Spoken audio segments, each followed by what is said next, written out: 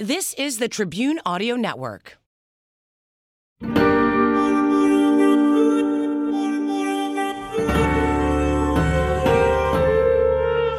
This is the Backstory Podcast. I'm Larry Potash. On this show, we uncover the backstory behind some of the most intriguing tales in history, culture, science, and religion. In this episode, a successful lawsuit brought by a slave, and it was filed right here in Chicago. Her name was Henrietta Wood. A jury awarded her $2,500. It's the biggest award for any such lawsuit. It had far-reaching implications for her family for generations to come. Here is the backstory.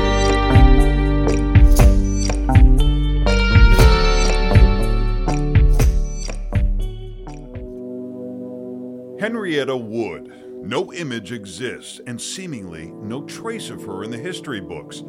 As a slave, she wins her freedom 13 years before the Civil War even starts. The picture of her that comes through in the sources about her life just paints the picture of an incredibly determined and resilient person. But she still has a fight in front of her, and it'll impact her descendants for generations.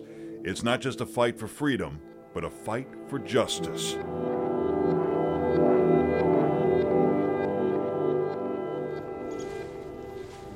Henrietta Wood is born a slave in Kentucky. A woman moves north to Ohio and takes Henrietta with her.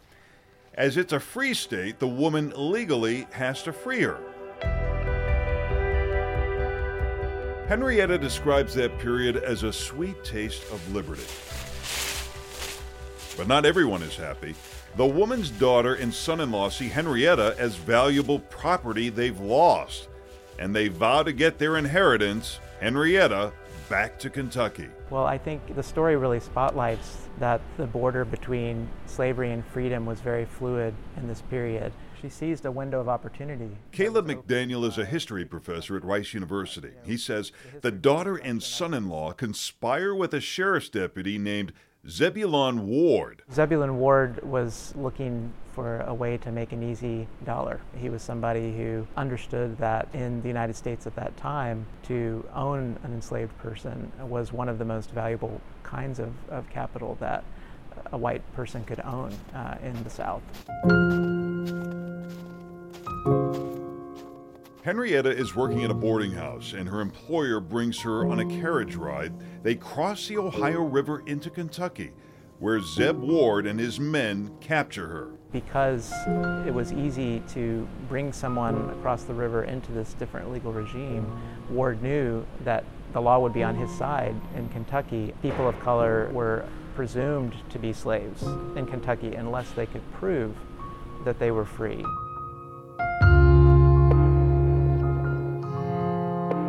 And that's the problem. Legal documentation of her freedom had been destroyed in a courthouse fire, and her personal copy, Zeb Ward destroys it. A sympathetic innkeeper helps her fight in court, but without legal papers, the judge rules Henrietta is not free. Ward takes her back to Kentucky, and she ends up on a plantation in Mississippi where the cotton industry is booming. I sewed the cotton, hoed the cotton, and picked the cotton. I worked under the meanest overseers and got flogged until I thought I should die.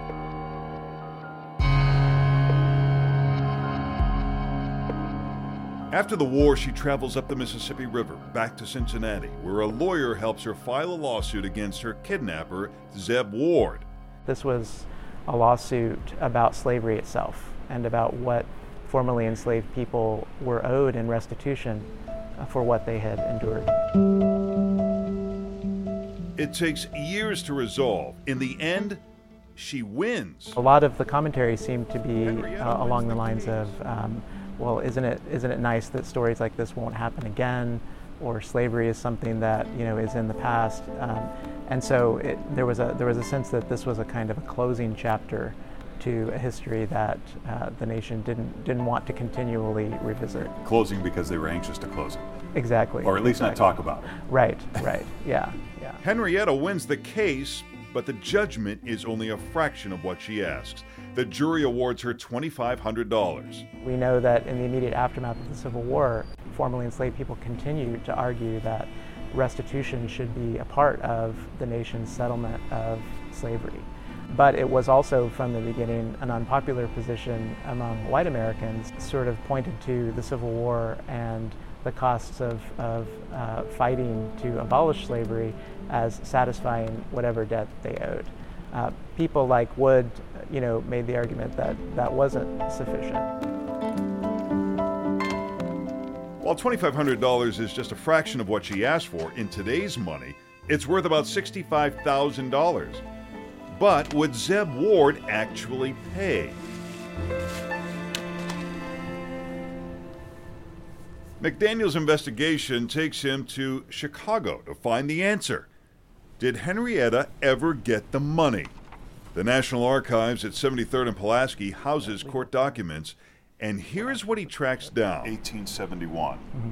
And we can see here Zeb Ward's name, right, and Henrietta Wood. So this is one of the entries that shows the date, November 4th, 1871, when one of the pleadings in her suit was filed. Her declaration. But what about evidence of payment? Her case file is missing.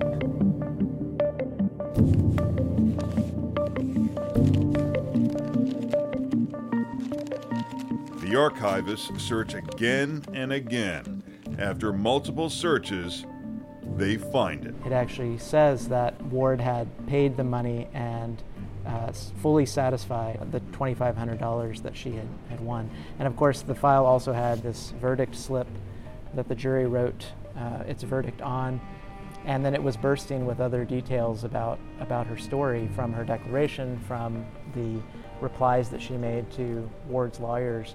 And so this became sort of the Rosetta Stone that pointed me to other sources and other archives to help to reconstruct the story. So here's one of the places where Henrietta Wood made her legal mark to attest to the testimony she had given. She wasn't able to sign her name, but she was able to make her legal mark, her X there. I always get chills, like, she touched this paper. Henrietta gets the $2,500. She and her son, Arthur, move to Chicago. He uses some of the money to purchase a home in Hyde Park. As the World's Fair comes to Chicago, real estate prices rise dramatically. Arthur uses his profits to attend Union Law School, and he becomes one of the first African-American graduates of what is now Northwestern Law School. The house no longer stands, but later in life he did live here at 57th and South Wabash. Henrietta Wood's descendants become a doctor, engineer, a fighter pilot with the Tuskegee Airmen, a prominent jazz musician with Count Basie. I think it did set that whole family onto a path into the middle class that many other African Americans on the South Side were not able to secure because of redlining and housing discrimination in the 20th century. So this is a story in some ways about what might have been, or a parallel path had formerly enslaved people received some restitution or reparations in the aftermath of slavery. What would that wealth have meant to families like Henrietta Wood's?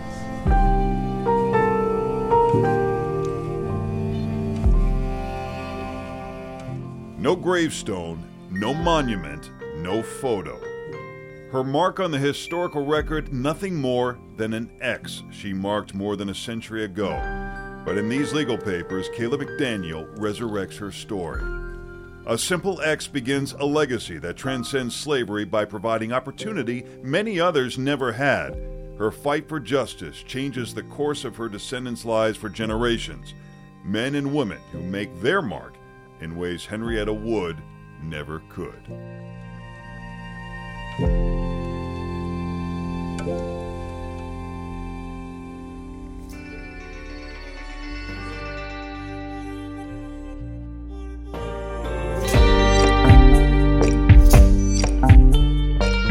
Thanks for listening to Backstory. If you liked what you heard, please take a minute to subscribe to our podcast or leave a review. To watch our full coverage of this story and see some that didn't make it to the podcast, visit us online at wgntv.com/backstory.